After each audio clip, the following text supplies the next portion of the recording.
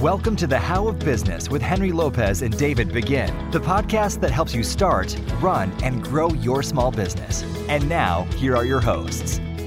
Welcome to this episode of the How of Business. This is Henry Lopez, and my guest today, I'm excited to say, is Carl Allen. Carl, welcome to the show. Thank you. Thank you for having me, Henry. It's great to be here. I'm excited to have you and excited to talk about what we're going to get into today. But Carl is an entrepreneur, an investor, and a corporate deal maker. He's worked on transactions worth over $50 billion, which includes over 250 acquisitions and sales, together with more than 100 capital fundraising projects.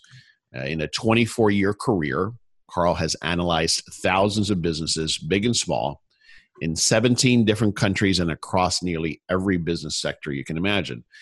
Carl has a solid reputation as an investor and corporate deal maker, having worked for Bank of America, Hewlett-Packard, Forrester, and Gartner. And he has advised some of the world's largest corporations on investments, acquisitions, disposals, and restructuring.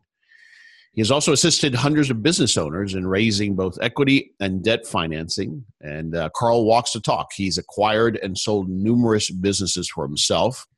In fact, he's just been doing quite a bit of travel, and some of it includes looking for new prospective businesses. He's one of the world's premier experts on buying and financing small businesses acquisitions, and he coaches more than 700 entrepreneurs all over the world to buy small businesses rather than starting one. So Carl is chatting with us live from England this morning, morning for us, afternoon for him. We're going to chat briefly about his personal journey, how he got to where he is today, because he started in the corporate world as I did. And then we're going to dive into this topic specifically of buying a business as opposed to building a business. And this is of particular interest to me. I've done both, but I still kind of get hung up a little bit about whether I should buy somebody else's business or not. So we're going to chat about that. So once again, Carl Allen, welcome to the show. Thank you. Great. So thanks for being with us. We had some technical issues here as we were getting started, and thanks for your patience and graciousness. We had to switch over to a different technology, but here we are. So that's great. Let's go back a little bit if we could, Carl. And I understood you started your career, your corporate career in investment banking and then moved on to private equity. Is that right? Yeah. So I started my deal making journey, if you will, back in 1992. So I left university, college, as you guys call it, over your side of the pond. And I went to work for an investment bank. So I started doing M&A at the grand old age of 21. So some 26 years ago. And I was a Wall Street guy, so I was buying and selling businesses for other people, typically very large deals, so deals for like Boeing, GE, Microsoft, IBM, those types of clients, and did really, really well. Obviously made a lot of money, and then 2001, when just after the whole NASDAQ had kind of died down, I decided that I wanted to be a private equity investor, so I left the bank. I went to business school in Chicago. And then I decided to go into private equity. So rather than go to an institutional PE firm, like a Sequoia or a Charles River Ventures, something like that, I went to work for a corporate VC that was building a fund company called Forrester Research. So I was working for those guys and doing some deals. We invested in one business, which we sold to HP, a software company. And I really enjoyed, working with HP on that deal, and they poached me to go and work for them to be one of their guys in their mergers and acquisitions team. So that was a fantastic experience for me. I was buying businesses all over the world for HP. Some of them huge deals, but some of them a little bit smaller. And it was fascinating to see from the inside just how and why businesses buy other businesses and how it all works internally. And it's like the duck on the water. You see the calm duck sailing along, and then the feet are kind of paddling crazy. But and I was having a lot of fun with that. But my life massively changed, Henry, 2008, just over 10 years ago. My wife was 36 weeks pregnant with our son Josh, who's now 10. I was in Moscow doing a deal. And the phone rang. I thought I had plenty of time. My wife called me up and I could hear the sirens in the ambulance. And she said, look, you've got to come home. I've gone into labor. My waters have broke. The little guy's on his way out. So I literally picked up my wallet, my cell phone, my passport from the desk. I ran out the building, held down a cab in the middle of Moscow, which is not the smart thing to do. No. Anyway, eventually I got to the airport, got home, police escort to the hospital, and I ran into the hospital, into the room, about 5 minutes before my little guy came out. So he came out, and I'm sat there with him, and I'm thinking, I need a different way of life. I can't be doing this anymore. My family, so important to me, and I don't want to miss them. So what I decided to do was, so I left HP, which was a kind of sad day, but it was a new chapter in my life. And, I only kind of really had one skill set, which was buying and selling businesses. And I knew I could do it with small deals.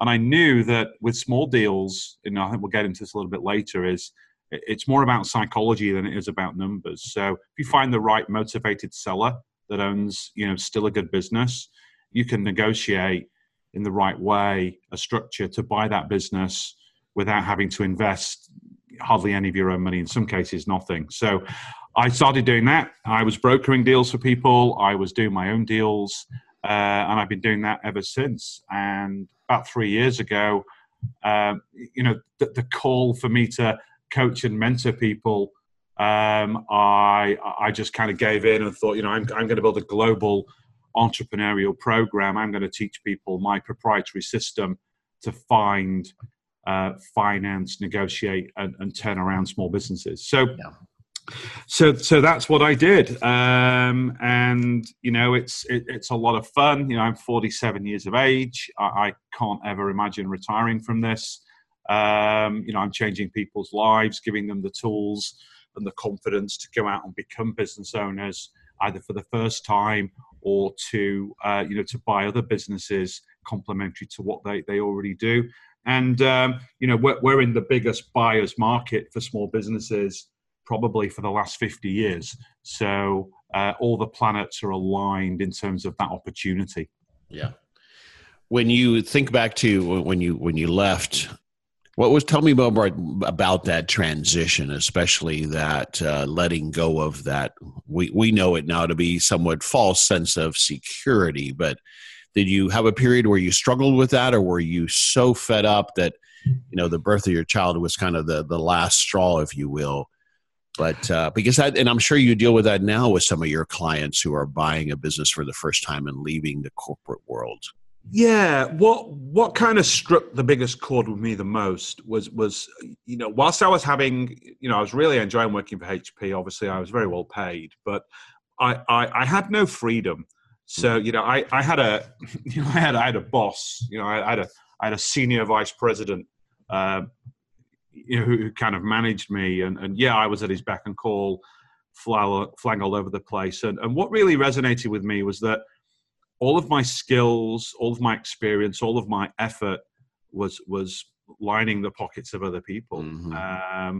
And I was sacrificing, my family and my health and, my friendships and my hobbies. And I didn't really have a life. And I thought, the reason I did this was to kind of reclaim, my life and just get the right balance. So, have a really healthy mind and body, have a fantastic relationship with my family, my wife and my sons, and still have a great business. But then also I wanted to contribute more, to the wider community. And I really felt that doing what I do today would tick all of those different boxes. So that was my big why for going into this, kind of back in 2008, but, more lately in the last 2 to 3 years, really coaching and empowering entrepreneurs, to do what I do. And it's been amazing. Yeah. I know so much of that resonates with me as I've come to articulate it. You either are okay with helping somebody else get wealthy, or you get to a point where you can't do that anymore. You have to work on helping yourself get wealthy.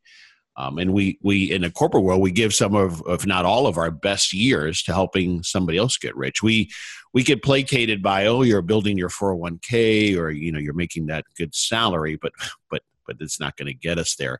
But speaking of that, where were you financially? You were at a point where you had some savings and you could make that transition and let go of that paycheck? Yeah, so I could have retired if I wanted to. I was 38 at the time.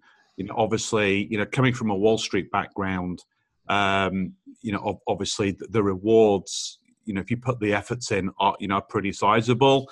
It's a very lucrative position doing mergers and acquisitions, even if you're working for other people. So it wasn't a money motivation. I wasn't one of these guys that was broke. I had 7 figures in savings and real estate and all that kind of stuff. But it wasn't a money thing. I've never been a money motivated person, which is really strange. People think, if you're a Wall Street guy and you're an entrepreneur, it's all about money. And it's not. Most of the best entrepreneurs that I've ever met, they're not money motivated. Money follows you if you're successful. If you're solving people's problems, you're changing people's lives, then obviously, there's wealth to be had, but that's not the reason. For me, I do what I do because I wanted that balance in the 4 main pillars of my life. And at the time of my son being born, I was only super strong in the business sense. The rest of my life wasn't very good. Now I'm pleased to say, they're all strong in all the same proportions. Mm-hmm. But currently, though, Carl, you're still making what others might observe as significant sacrifices. We were talking about before we started recording. You're traveling a lot, and you've touched on it. But what is it though that drives you now? And also, I'm asking that related to the point you made, which I agree with for myself about not retiring. What is it that you enjoy about it now? What drives you now? So it's a number of things. So number one, I have a very, very rare skill set, and it's a skill set that's been honed over 26 years and tens of billions of dollars worth of transactions. So there are not many people in the world that know how to buy and sell businesses. People can go to business school and learn how to do it, but it's the years in the trenches, really understanding how that works to be able to, coach and serve other people in that journey. And as I said before, the market opportunity for this is just incredible. There's such a buying opportunity for people wanting to buy businesses. There's over 2 million businesses for sale in North America today. Only 200,000 of them will change hands in the next year, according to bizbuysell.com. Yet, what really shocks me is there's 6 million Americans every year will start a brand new business from scratch, and 96% of them will fail. And I'm trying to readdress that scenario. My mantra in world, my kind of call sign is, don't go and start a new company. Go and buy a company that someone's built and is ready, but doesn't want anymore. And it's just a safer, faster, less risky, more enjoyable way to go into business rather than building something from scratch, which you're playing the odds to whether it's going to work. Right. And when I think of it logically, of course, it makes sense. And I listen to the numbers you just shared, and it's compelling. I think one of the things that I suffer from is I think, well, am I buying somebody else's problem? Or there must be a reason they're trying to sell it, and I'm going to take it on, and I'm not seeing what they're hiding under the hood. So do you see that as a typical reservation when you work with clients as why they don't want to buy? They want to go build their own shiny object? Not really. And I think you can draw a lot of parallels with buying real estate. If you want to buy a home, 99% of people will buy one that someone else has built, and rather than building something from scratch. Some people build homes, but most people buy homes that other people have built. And, like all things, if you're buying real estate, there's potentially issues with that real estate. It could be built over a mine. It could have dry rot. It could have termites in the basement. And, that's why when you buy real estate, you do due diligence. And it's the same when you're buying a business. You do due diligence. Nobody walks in to a business and says, yep, I'll have that. Here's a check. You're going to look at the business commercially. You're going to look at the business financially. You're going to look at the business legally. And, there's a whole slew. We'd be on this forever if I would talk you through all the ways that you can de-risk and safeguard, the acquisition of a business. So yeah, it's all about being smart, and it's about following a process. And due diligence on a business is one of the most important things, that you need to do. And then I'd like you to elaborate the other reservation that I have, or misconception I have, is, well, if I go to buy a successful business, a business I would want to own, then I'm going to end up paying a premium, and then I can't make money at it for much longer term. But I'm missing the key component there, that the deals that you look for are people who are motivated. So chat with me about that, please. Yeah. So what's really interesting, and this goes back to what I call the market opportunity. So if you look at the US market today, there's 2.44 million businesses for sale right now. That's US plus Canada, but north of 2 million of those are United States-based deals. And if you look at the stats by BizBuySell.com, they're the largest online business broker in the world, actually, but certainly in America. Their stats last year, just less than 200,000 small businesses across the United States changed hands. So, there's a big disparity between the businesses for sale and the businesses that actually, transact. And one of the primary reasons for that is the baby boomer factor. So in the United States, according to the Wall Street Journal, you've got 10,000 baby boomers retiring every day, and 19% of them own small businesses. And 20 years ago, it was customary for a business owner to be handing down the business, father to son, mother to daughter. That doesn't happen much anymore. Kids want to go to college. They want to be lawyers and bankers and doctors and consultants. Mm-hmm. They don't want to take over dad's engineering business in Punxsutawney, Pennsylvania, which means that a lot of business owners today, they don't have an exit strategy. They don't know what their plan is to get out of the business. And for that reason, what we're targeting is what we call motivated sellers. So we're looking either for retirees that they don't want to sell to a competitor, a trade buyer, who will likely pay a premium because they can get a lot of synergies out of that acquisition. They can cross-sell their products and services. They can take out cost. What the business owner typically is looking for, about 79% of all the business owners that I speak to and my deal-making network speaks to, is they want a trusted, safe pair of hands. So they want somebody that knows the sector, is passionate about the sector, and can take that business to the next level, safeguarding the employees and basically honoring the legacy that business owner has built over the years. And in a lot of cases, not all cases, but in a lot of cases, about 80%, that business owner will do a very, very sensible deal in terms of, what multiple of earnings are they looking for, and then how much of that deal are they prepared to let you pay over time. Mm-hmm. So what's also very interesting is the US government via the SBA have really stepped in to try and solve this problem, because it is an epidemic. It's very, very hard for somebody to sell businesses today. It's very easy to buy them if you know how. So the SBA, through its 7A loan program, and it's just changed the numbers, they will lend you 90% of a purchase price of a business to $5 million in deal size. You've only got to put 10% of that money in yourself.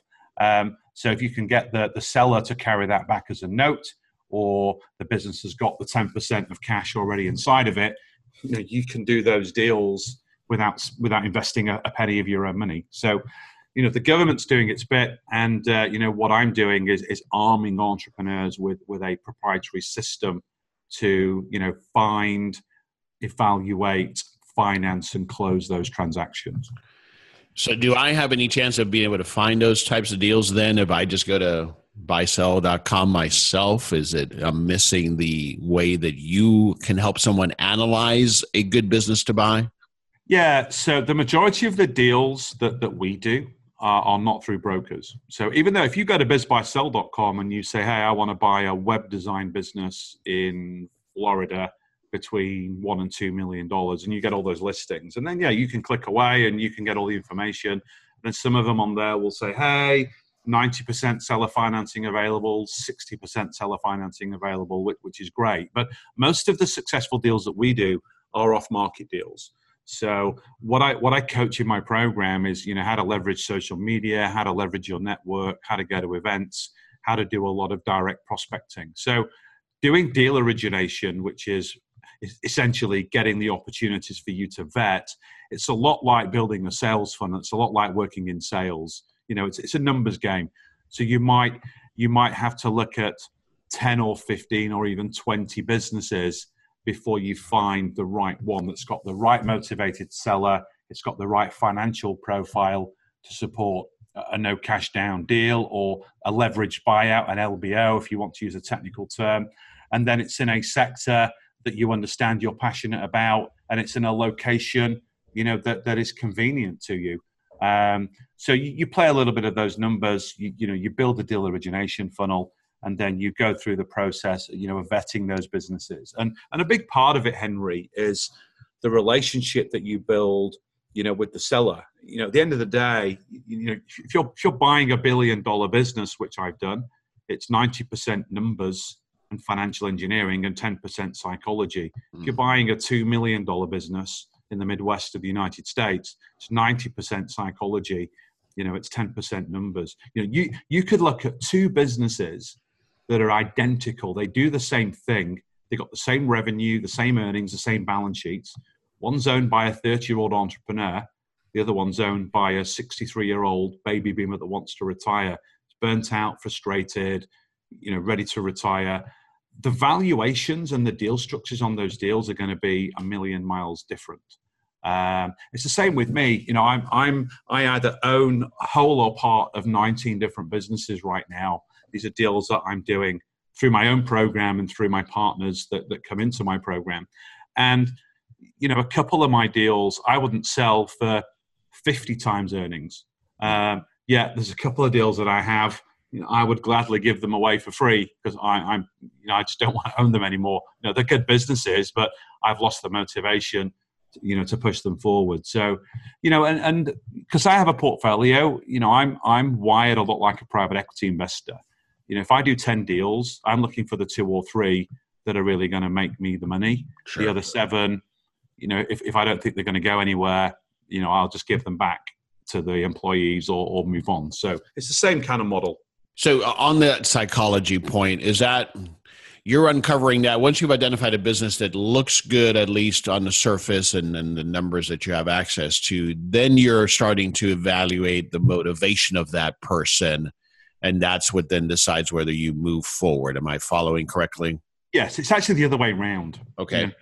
So you get to know them first, if possible, and understand that motivation before you spend any time on the numbers. Exactly. So I want to place them in the what I call the distressed seller box. Mm-hmm. So what I'm looking for, nirvana for me, is to find a distressed seller of a good business.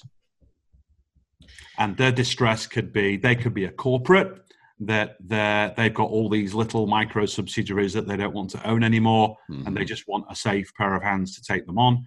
Or it's more readily, the retiring baby boomer, or it could be a burnt out entrepreneur that is either sick or tired or fed up or run out of ideas and, just wants to go and do something else. The business underlying is fine.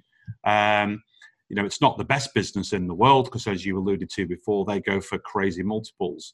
But the vast majority of businesses that you'll look at are, they're middle of the road, that they're average good businesses. They just need some more energy, some more focus. Right. And what's interesting is 9 times out of 10, when I talk to a seller, like literally I was visiting a business not too far away from me yesterday. It was an engineering business. And this gentleman, 62, wants to retire.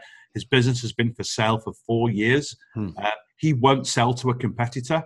He's had all these competitors and all these trade buyers come around. He said, look, I'm sorry, I'm not interested because I know you're going to relocate the business. I know you're going to put my employees out of work. I know you're going to change my brand. And I know you're going to change my legacy. I don't want any of that. I want somebody that will care about my business and nurture it. It's like I'm giving away my children and I want somebody to look after them and help them go to the next level. Yeah. So that's the kind of seller that I'm really looking for. Mm-hmm. Yeah, well, good insights there. This is Henry Lopez, co-host of the How of Business podcast, and I invite you to schedule a free business coaching consultation with me. I welcome the opportunity to chat with you about your business goals and offer the guidance and accountability that we all need to achieve success. As an experienced small business owner, I understand the challenges you are experiencing, and often it's about helping you ask the right questions to help you make progress towards achieving your goals. I can help you get there. To find out more about my business coaching services and to schedule your free coaching session, please visit thehowofbusiness.com. I want to go back to the point about finding a good sector and something that you're passionate about. And you talk a lot about this in other interviews and in your other materials. It's something that I'm always curious about, because this whole thing about being passionate, I get confused on what people mean. For example, I'm passionate about business, but I get it. I had a business that I bought and sold in part, and wasn't the only reason, but one of the reasons I sold it is I ended up not really enjoying the clients of that business. It just wasn't a match for me personality-wise. But talk to me more about what you mean by passion if I'm looking for these different businesses, and how I reconcile that, making sure that I am passionate about this particular type of business. Yeah, so that's a really great question, Henry. There's two answers to that. So kind of at the detailed level, what's more important is buying a business in a sector that you understand. Because if the whole name of this game is rapport, it's building rapport with the seller. And if you're doing a leverage buyout and the business needs financing for you to buy it, then whilst the business is raising that finance, you're effectively, you're the person that the financier is looking for, as the custodian of their financing for you to buy it. So having sector experience is important, but also it's about having passion. So when you're communicating with a seller or you're communicating with a financier, showing that, you've got great energy for this business and sector, that you've got great ideas, you've got strategies to grow it, you're really excited about the challenge. That's really, really important. Now, that could be a general thing. That can be sector agnostic. Mm-hmm. So when you combine that with knowing the sector, then that's a really powerful combination. The other answer to that, which is really interesting, is, and I look at it from my perspective. So I'm not a business operator. So my 19 different businesses, I don't work in any of them. Some of them I only visit twice a year, the ones in Australia. So with those, I'm like an owner investor. So I'm a bit like a private equity firm at a very small level. So I have processes for, leading those teams, those general managers that are doing the day-to-day managerial work. All I'm interested in is the kind of strategic work. So I'm working more on the business versus working in the business. Trust me, if I was a general manager of any of my own businesses, they wouldn't last very long, because that's not my skill set. I'm great at financing, I'm great at deal making, and I'm great at strategy. But those are my skill sets, those are my superpowers, and that's how I play the game. So when I'm partnering with people that are going to operate those businesses for me, they don't need to have my skill sets. They need to have those kind of, daily keeping the train running on the tracks type of mindset. So that's what I'm kind of looking for, and that's one of the first questions that I take my kind of mentees that come into my program, my coaching program. That's one of the first exercises I have them do. It's to answer the question, do you want to be the owner manager of your business? Or do you want to be, do you want to do what I do? Do you want to be the owner operator? So do you want to be the owner investor? Do you want to build that portfolio? Do you want to work on the businesses, not in the businesses? And some people, that they want to run their own business, which means that it's got to be in a location that's close to you.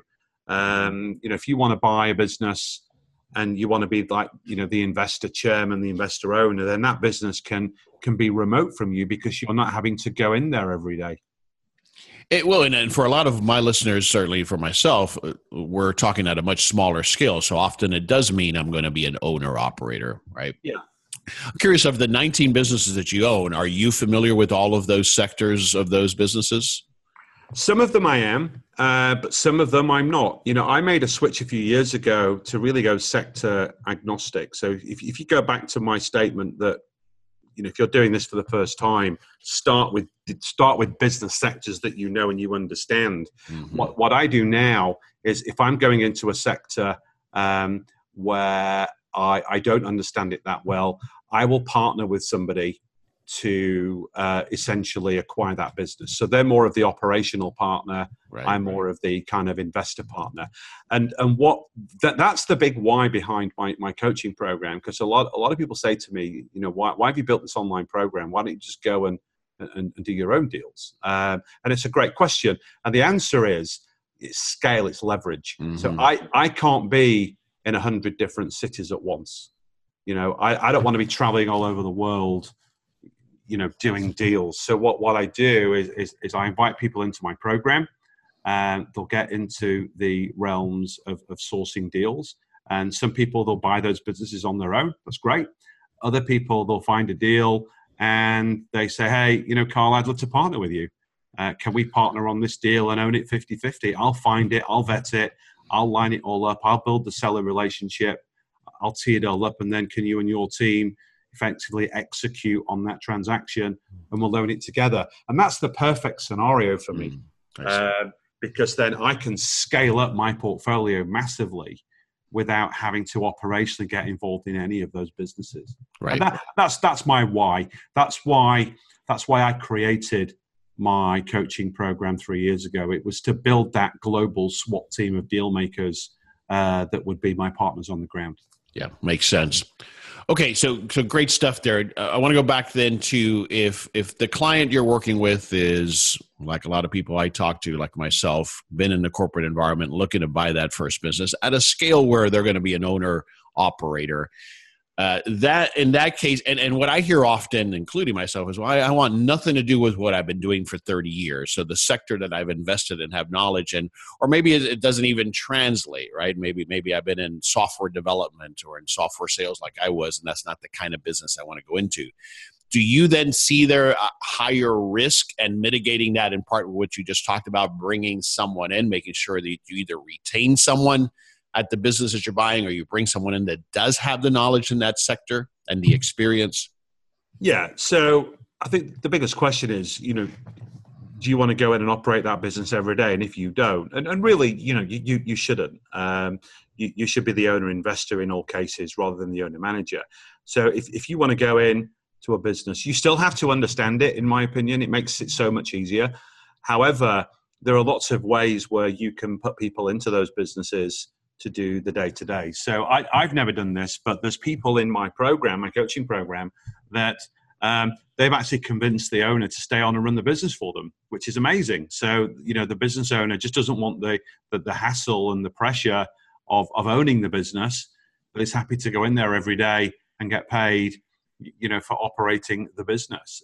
When people do want to retire and they do want to leave, what you typically find is, they'll always have a great number two. That number two, doesn't want to be the owner, but is happy to kind of step up and be the general manager. And what you can do is you can gift a small percentage of the business equity, to that person to give them the incentive to actually take the business forward.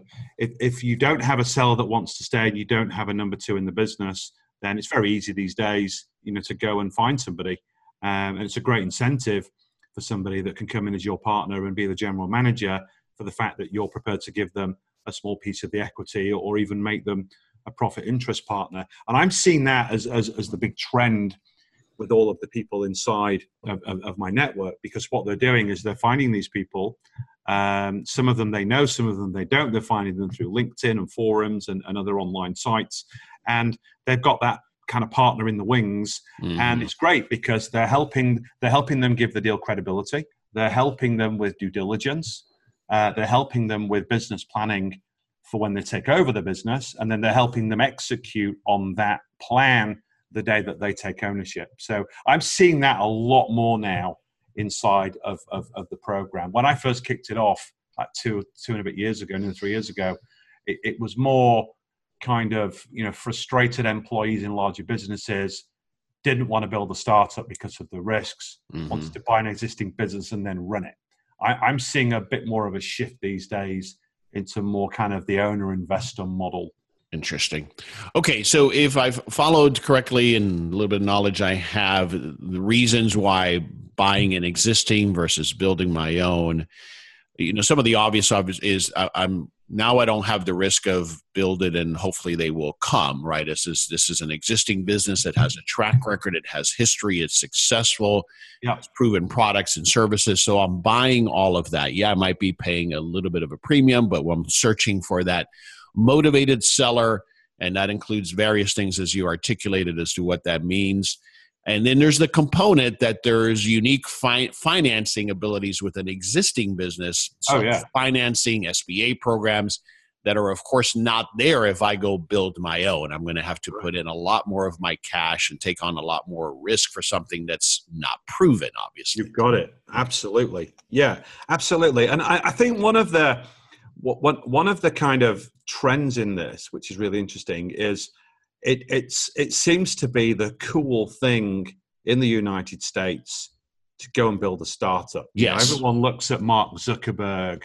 Everybody looks at Elon Musk. Everybody looks at the Google guys. Yeah. Absolutely, and that's what I was trying to express earlier. That was the question I was trying to ask. So share that with me, Carl, because that is, I think, the challenge we have. We want one of those hero stories, I think. Yeah, absolutely. But you look at Facebooks, you look at Teslas, you look at Google. You look at those businesses. They're in the 0.0000001% of businesses, right? That get to that level. It's insane. And one of the best books I've ever read in my life, and I read it 2 or 3 times a year, is the E-Myth Revisited by Michael Gerber, one of my big personal heroes. And I've met Michael. He's a great guy, and through his kind of E-Myth kind of foundation, his kind of charge, he's worked with hundreds and hundreds of thousands of small businesses over his, long and distinguished career. And these are his statistics. 96% of all small businesses will fail within 10 years. And 50% of them will fail within the first year alone. Because I think the US population is tricked into thinking that, well, if Mark Zuckerberg can build a multi-billion-dollar business, so can I. And in my opinion, building a startup and making it work has got to be one of the hardest things in life. I can't imagine anything harder.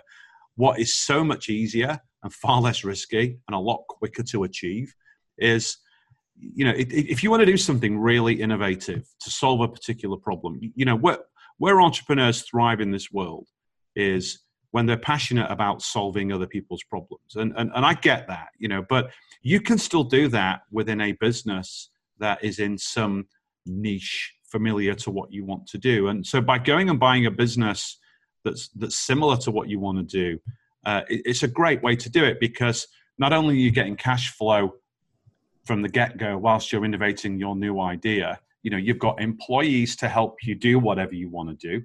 And then once you've built this new innovation, you've got a customer base already that's probably going to buy it.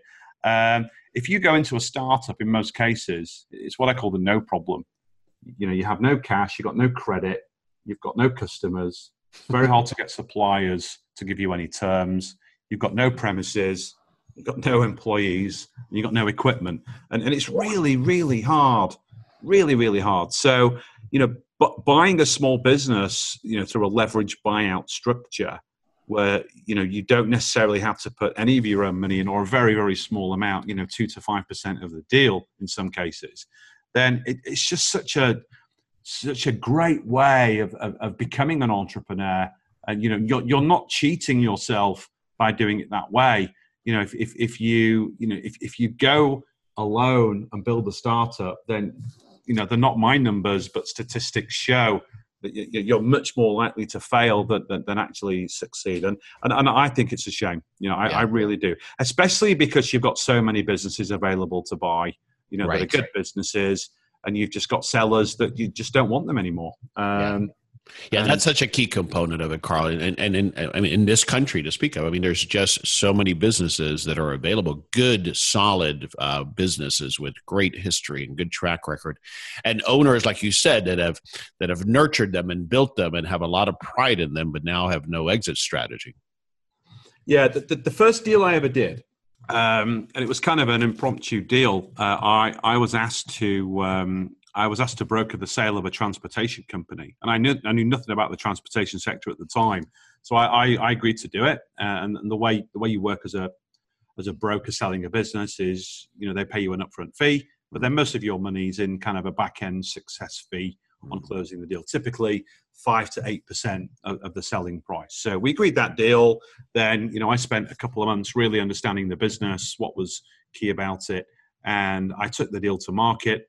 I met with 5 or 6 big competitors and solicited an offer. And we pushed forward with that deal. It was a good offer. And, it was more money than they thought they were going to receive. And we went through that deal. And it was the day before closing.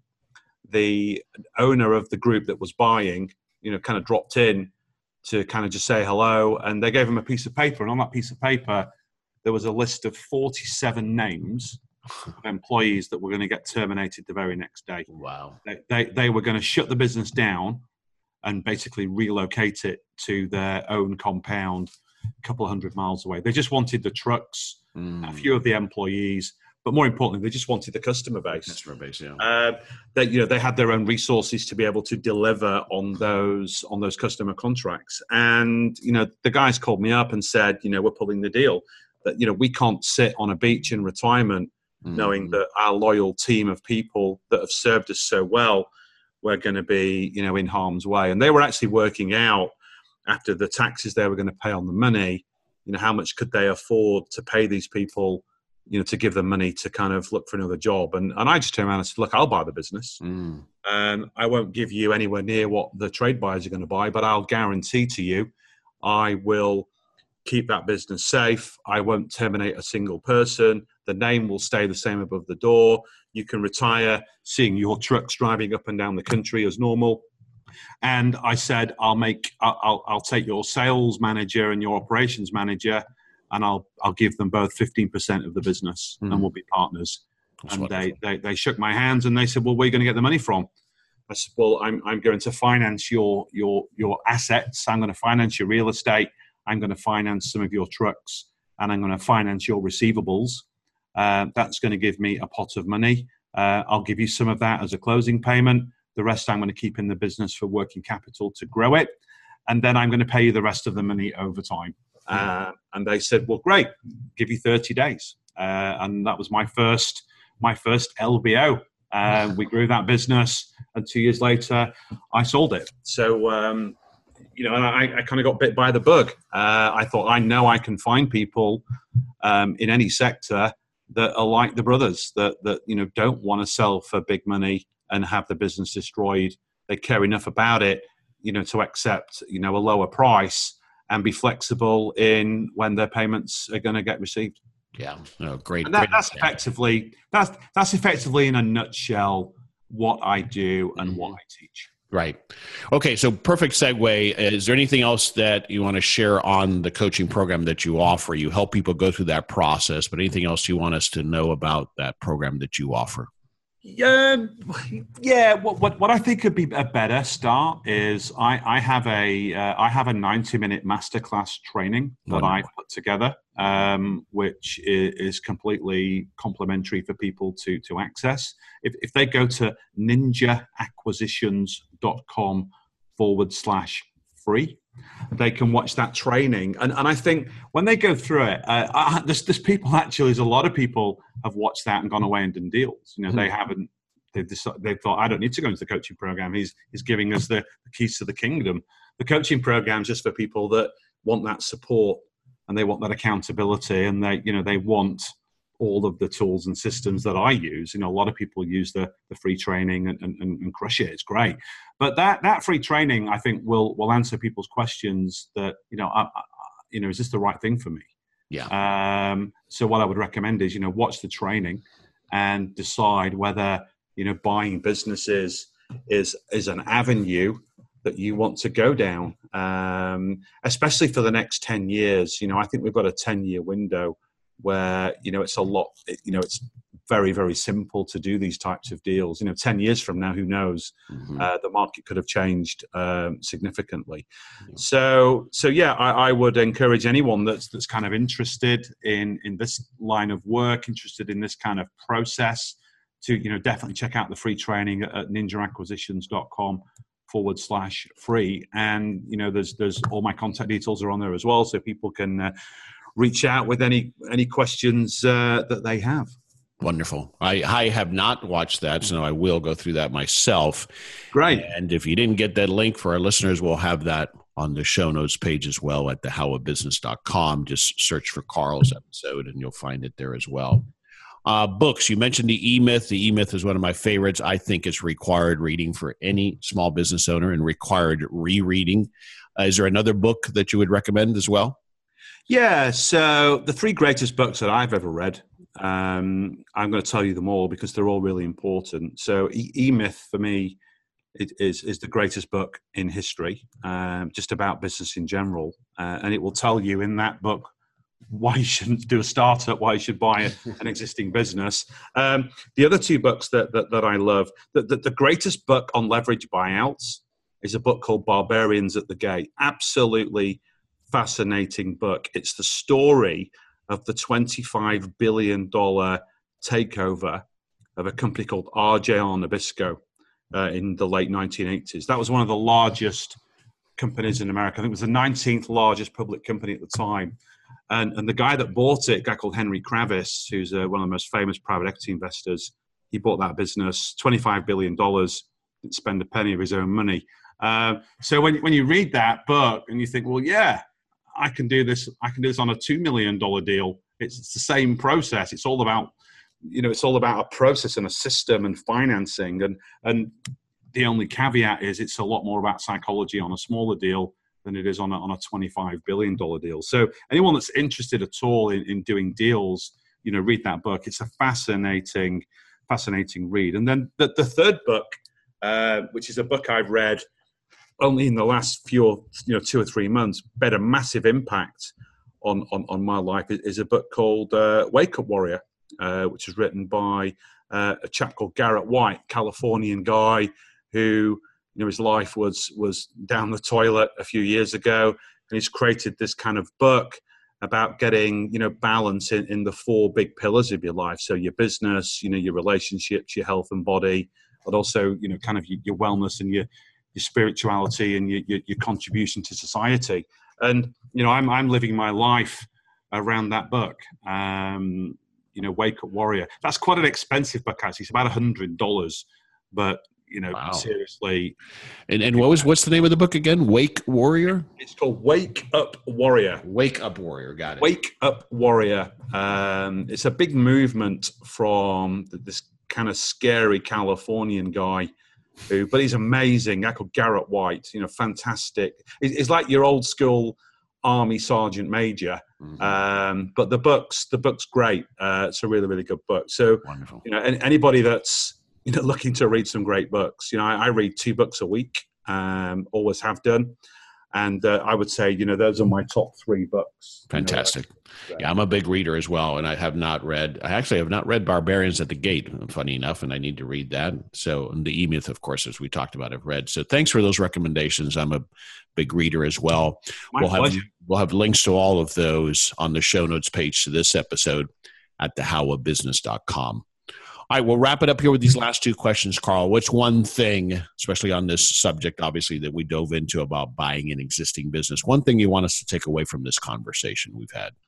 Yeah, so if you have any intention of owning your own business because you want the freedom, you want the lifestyle, you want the control over your own wealth creation and your own work-life balance, then don't start a brand new company. Go and buy one that someone else has built, doesn't want anymore, and you can use the business's resources, namely its assets and its cash flows, to finance you buying it without you having to spend little to none of your own capital. So if that's what you're looking for in your life, and you want to go it alone, don't start a company, buy one.